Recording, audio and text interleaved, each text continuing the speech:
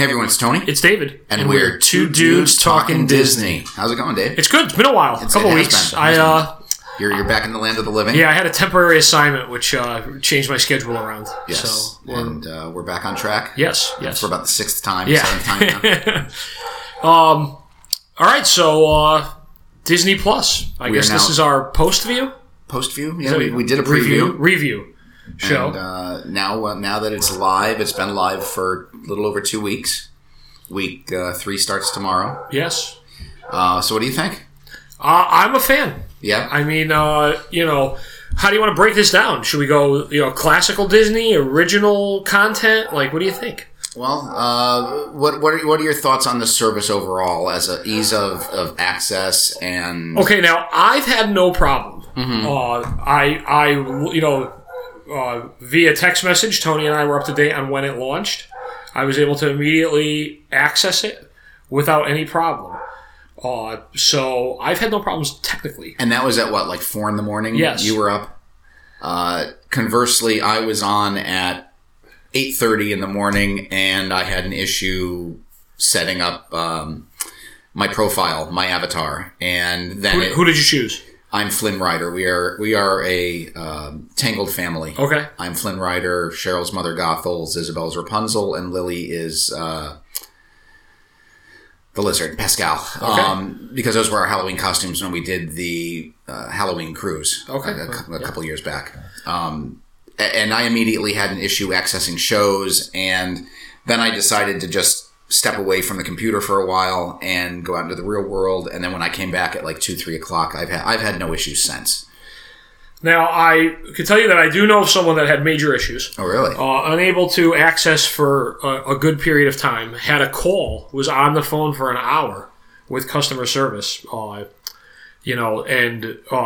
attempting to get on. And it took about a week before the problem, it was something with the user and the password and the wow. Yeah, so Bree is about a week behind the rest of us. Oh boy! Well, yeah. being on the phone only for an hour is a good thing because I've heard horror stories of people being on for 7, 8, 9 hours trying to resolve problems and not getting any resolution. Yeah, so it took. She's the only kind of person I know that had a problem, if you will, like a major problem.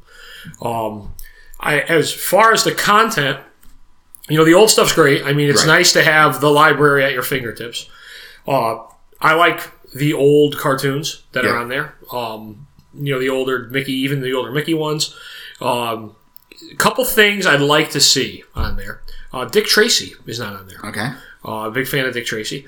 You know what? I tweeted to Disney Plus, and they did not reply. But they should put the Disney... I'm going to say the Disney Channel, not meaning the Disney Channel that we know of here. I mean the Disney channels that you get in the resort. The channels that just loop through. Yeah, like we must do Disney with Stacy, the park hours. I could sit here and leave that on the TV as background all day. Yeah, so I think that's something I would love to see them add. What about you? What is of the older genre? I was really hoping that they would have a lot of like the Mickey Mouse Club type stuff and Spin and Marty and Zorro and Baby Crockett is on there. It is. Yes. It is because that was I believe made into a theatrical. They took all the shorts and made it into a theatrical film. But a lot of the stuff like I enjoy. I remember in the 70s watching the old Mickey Mouse Club in reruns, and it was in black and white, and I loved it. Like you, I'm also a fan of the classic cartoons. I think that nothing really beats the Mickey shorts from like the 40s and 50s, late 40s, early 50s.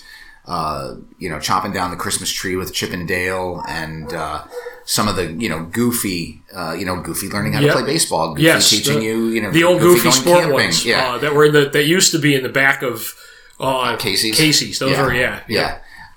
So I like a lot of that old stuff. And then you get into stuff that's old but not classic. The Apple Dumpling Gang from the mid-'70s, which is one of my favorite movies as a kid growing up, is on there. A lot of the Kurt Russell stuff from the 60s. Who the Love Bug. There's an episode on there of The Wonderful World of Color, which was debuted 2 days after Walt Disney died. Right. And it's funny because at the end, Kurt Russell appears as So it's pretty funny that, Kurt Russell, the computer wore tennis shoes, young like that. And then you realize like how long he's actually been a part of Disney. Right. He started doing Disney movies in like 66, 67. And if you look all the way through to Guardians of the Galaxy 2, what was that, 3 years ago? So he's got a 50-year career with Disney. To jump back for a second, because I finally got a reply, it took Brie a total of 8 hours over 3 different phone calls. They have not been able to restore her regular account link to her normal Disney, because as everyone knows, it's one account for everything. So they set her up with a secondary email address, and they're giving her, a free month.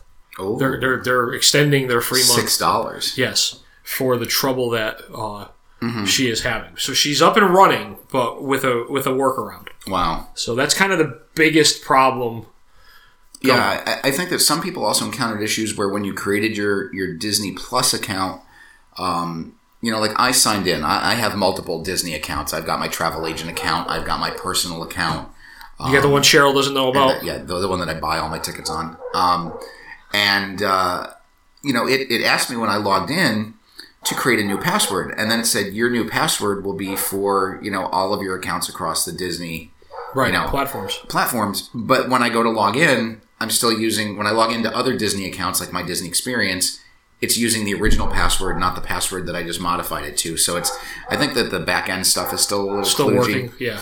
But I can access the system. We've done it on TVs and laptops and I've done phone, tablets and phones. Xbox is how I have it on my TV downstairs. Upstairs, it's on the Roku. It's on my phone and stuff like that. Very disappointed that I cannot get it. There is no app for my PC. Okay. Now Netflix has a little app that I can get through the Microsoft Store, but if I go to the Microsoft Store, I can only get an app for Xbox One. And my TiVo does not have an app. Really? So, apparently the TiVo. I think the TiVo is small. Yeah, I think the TiVo is dead technology at this point. Yeah, so I can't get to it that way. So I've got to. Can't get an app on your Atari 2600 either. No, my. I end up having to go out back into turn on the actual TV as opposed to the TiVo box, and then go to the Smart Hub and pull an app off the TV, and it's just it's a little. It's a lot. It's a lot. It's a Mickey Mouse solution. Yes. But it's a solution that I'm enjoying. Okay. I think I got to the point where I wasn't watching a lot of television or shows. I had a very select few shows on Netflix that I would watch, and this has put me back down in front of the screen again. Yeah. So with that, let's hit the original programming. All right. So obviously, I think I speak for both of us when I say that our favorite show. Am I saying? That's right. Are you agreeing with me? High School Musical, the musical, the series. High School Musical series. It's been mind-boggling. No, as a matter of fact, Dave and I are recording right now, and normally we gaze into each other's eyes as we talk, but now he's looking into my eyes and then looking over my shoulder and then looking at my eyes and looking up over my shoulder and looking at my eyes, and it's because he has The Mandalorian playing in the background. And wow. I think as we think of Michael Eisner saving Disney, I think we're going to think of Jon Favreau saving Star Wars. For now. Yeah, It's funny because we have in the Firehouse we have a joke that says that there's two things firemen hate, and it's the way things are and when things change. Right? It's the two biggest things. And Star Wars fans are the same way. Right. Right? There's two things Star Wars fans hate. They hate change and they hate things the way they are. Mm-hmm. It's like, I don't know, the trash, the hostilities towards the new movies, are just so absurd online that this is actually now like the naysayers can't naysay this and they don't know what to do. Right.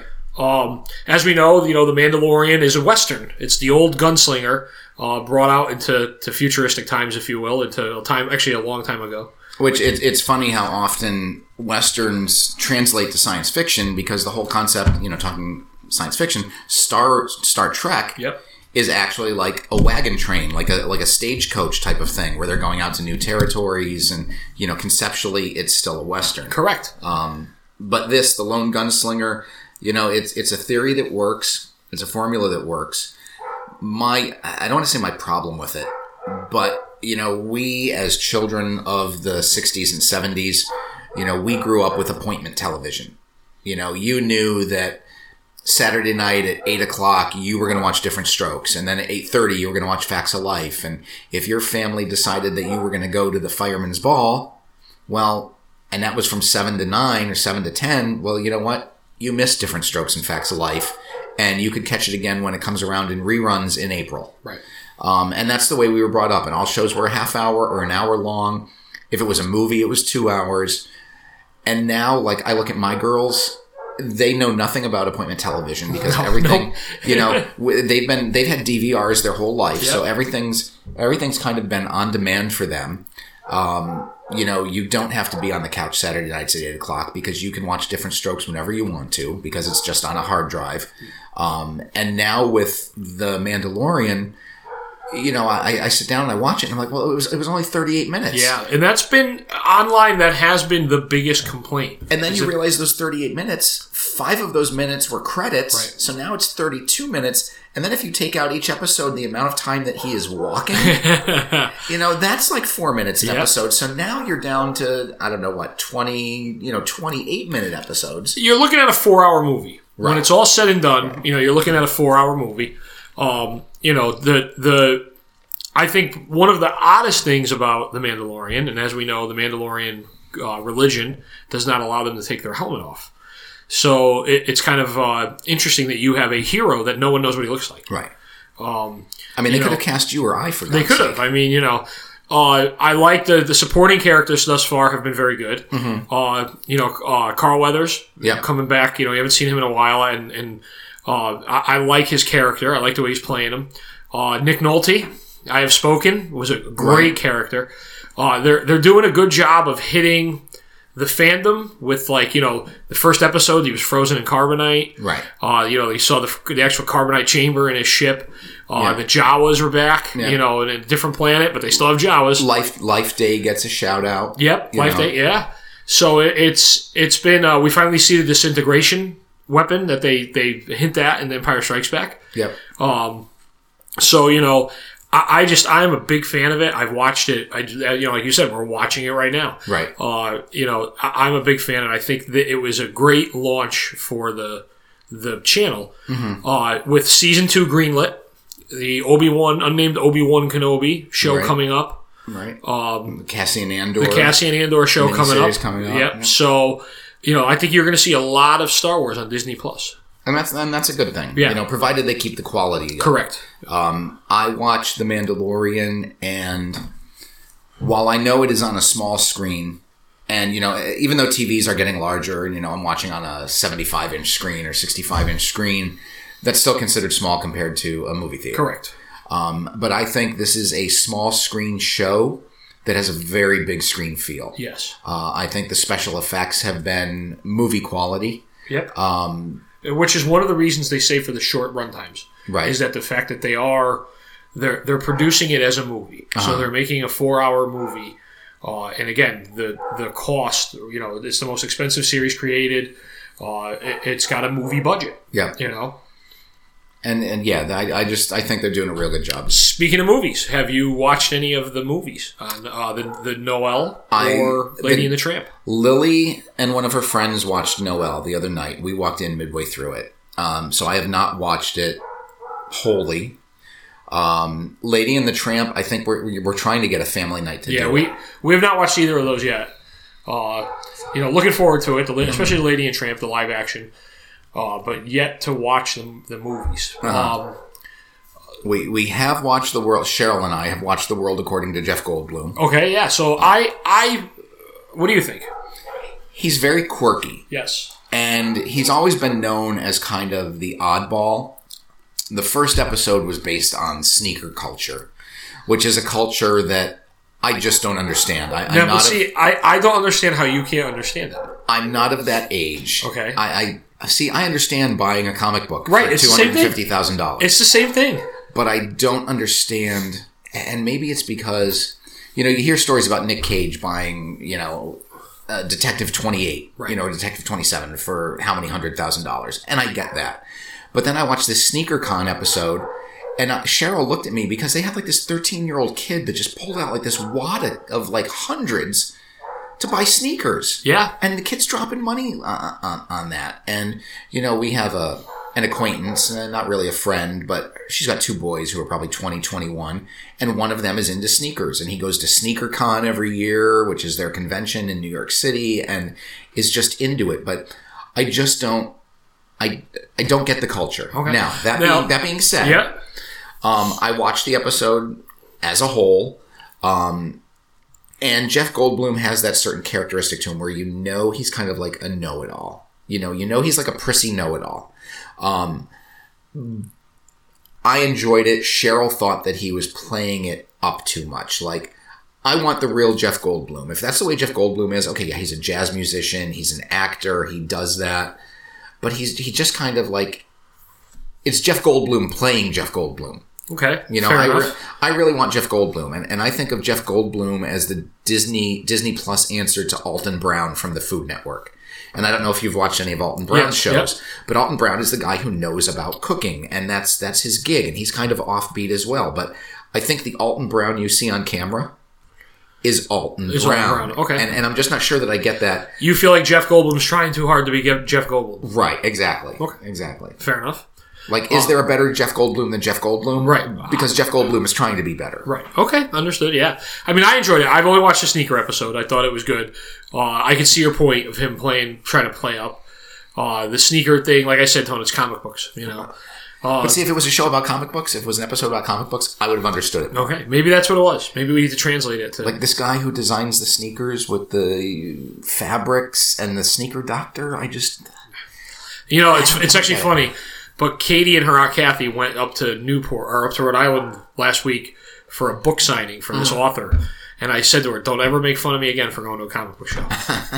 Right? I said, you just drove up to the middle of Rhode Island to get an autograph from an author. Right. I'm like, and then you'll make fun of me for driving somewhere to get an autograph from an author of my book. Right. I go, but, So, the Jeff Goldblum has been a popular one, but I think probably the best, if you will, documentary going right now is the Imagineering story. Mm-hmm. And I think, too, I had someone say to me last night at work, I told him how much I liked it and how much I was a big fan of it, and I said, he said, yeah, but you're also into Disney, where I'm really not. So... To me, it's just a documentary. Right. And I said, okay, good, valid point made. But, again, there's 3 episodes, and they kind of start off with the Disneyland, going to Disney World, and then, post Disney World, Disneyland Paris, and the Michael Eisner era is where we're right. And it seems to. Whoop, there goes. I just activated my Disney Plus. It seems to be. They're taking it in terms of decades. Which is nice. Obviously the first episode with Walt covering, from the creation of Disneyland up until his death, that was like a 13, 14-year gap that they covered. Really good. I was fine. It's like we all know how it's going to end. Right. And I was fine until Bob Gurr started crying. And I'm not really a big Bob Gurr fan because if you listen to Bob Gurr talk over, you're like me. You've probably watched countless Disney documentaries over the years, and Bob Gurr, in Bob Gurr's mind, happens to be like Walt's right-hand man. Right. Who knows how much of that is true, but it's like, without me, there wouldn't be a monorail. Without me, there wouldn't be a Matterhorn. This should be Gurrland, not Disneyland, is kind of what I get from him sometimes. Okay. But to actually listen to him, get choked up when he talks about Walt's passing, that kind of and right there, the waterworks started for me. It's it's a thing, too, of bringing it down to, a personal level, we grew up in idolizing and Walt Disney, and the fact that there are still a lot of people out there that knew him, that worked with him. Right. You talk about, he passed away in the late 60s, and the fact that, I was reading a day on Facebook where they asked if anyone, in a Facebook group ever met Walt Disney. Mm-hmm. And the amount of people that, had pictures with him from being in Disneyland or, were all over. It's pretty impressive. And again, to his team, to his people, to his Imagineers, his employees, they I don't want to say they worshipped him, but they they worshipped him. I mean, he was the boss. He ran the company, and his vision was so forward thinking and so creative that you could see losing, and you see in the documentaries, when Walt passes, the company declines for a while, and even he was the creative genius, and and again, and even in the Disney World, how many times? I mean, the Disney World nowadays, do we say, well, what would Walt do? Right. Or like we always say, the cycle of a change in Disney. They announce that tomorrow they're going to paint the castle green. First thing that happens is, people complain that they're painting the castle green. Right. People complain that what would Walt do? Then we're going to do a petition. They all come back to, okay, it's not bad. Oh my God, green is such a nice color. But, I just think that it humanizes the myth of Walt Disney a little bit. When you see his coworkers and his peers and his stuff talk about the energy he had and the charisma and how he directed them. And I do a lot of reading and research and studying on leadership because of my job and because of the situations we're put in. And it's funny, I try to find examples in books on leadership, not from Walt Disney Company, because there literally is a school that you can go to, no matter what career path you're in, where they teach you the Disney way and Disney leadership. Right. But like Walt's personal style, and when you hear the Imagineers talk about how he would come into the room, walk around to everybody, and point out one or two things different that he would do that always seemed to make sense and were always right and always worked.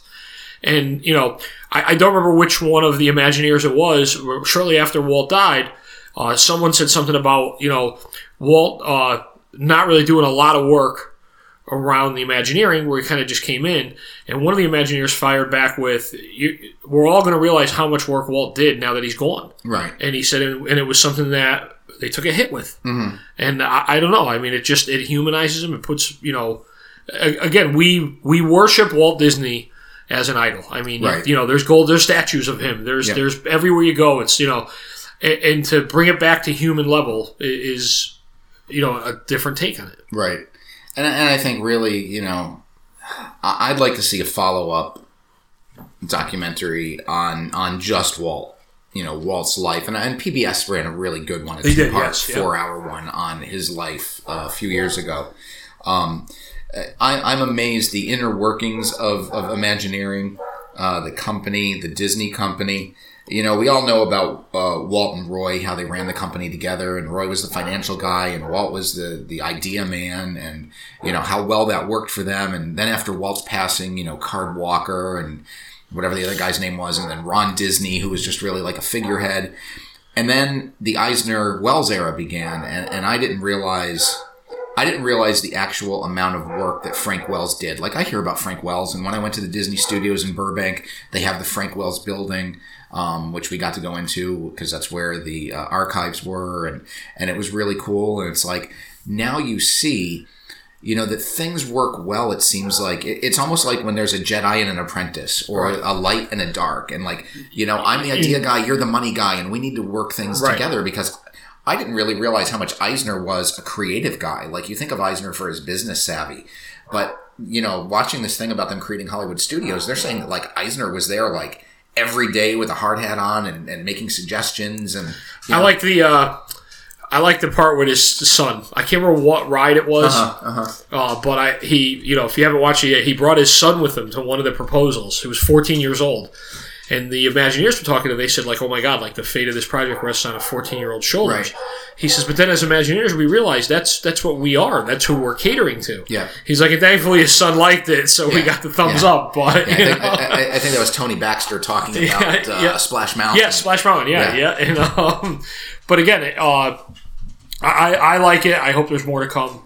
And again, there's still a plethora of original content being made. Mm-hmm. Like we said, just from the Star Wars alone, Cassian Andor, Obi-Wan, another season of The Mandalorian.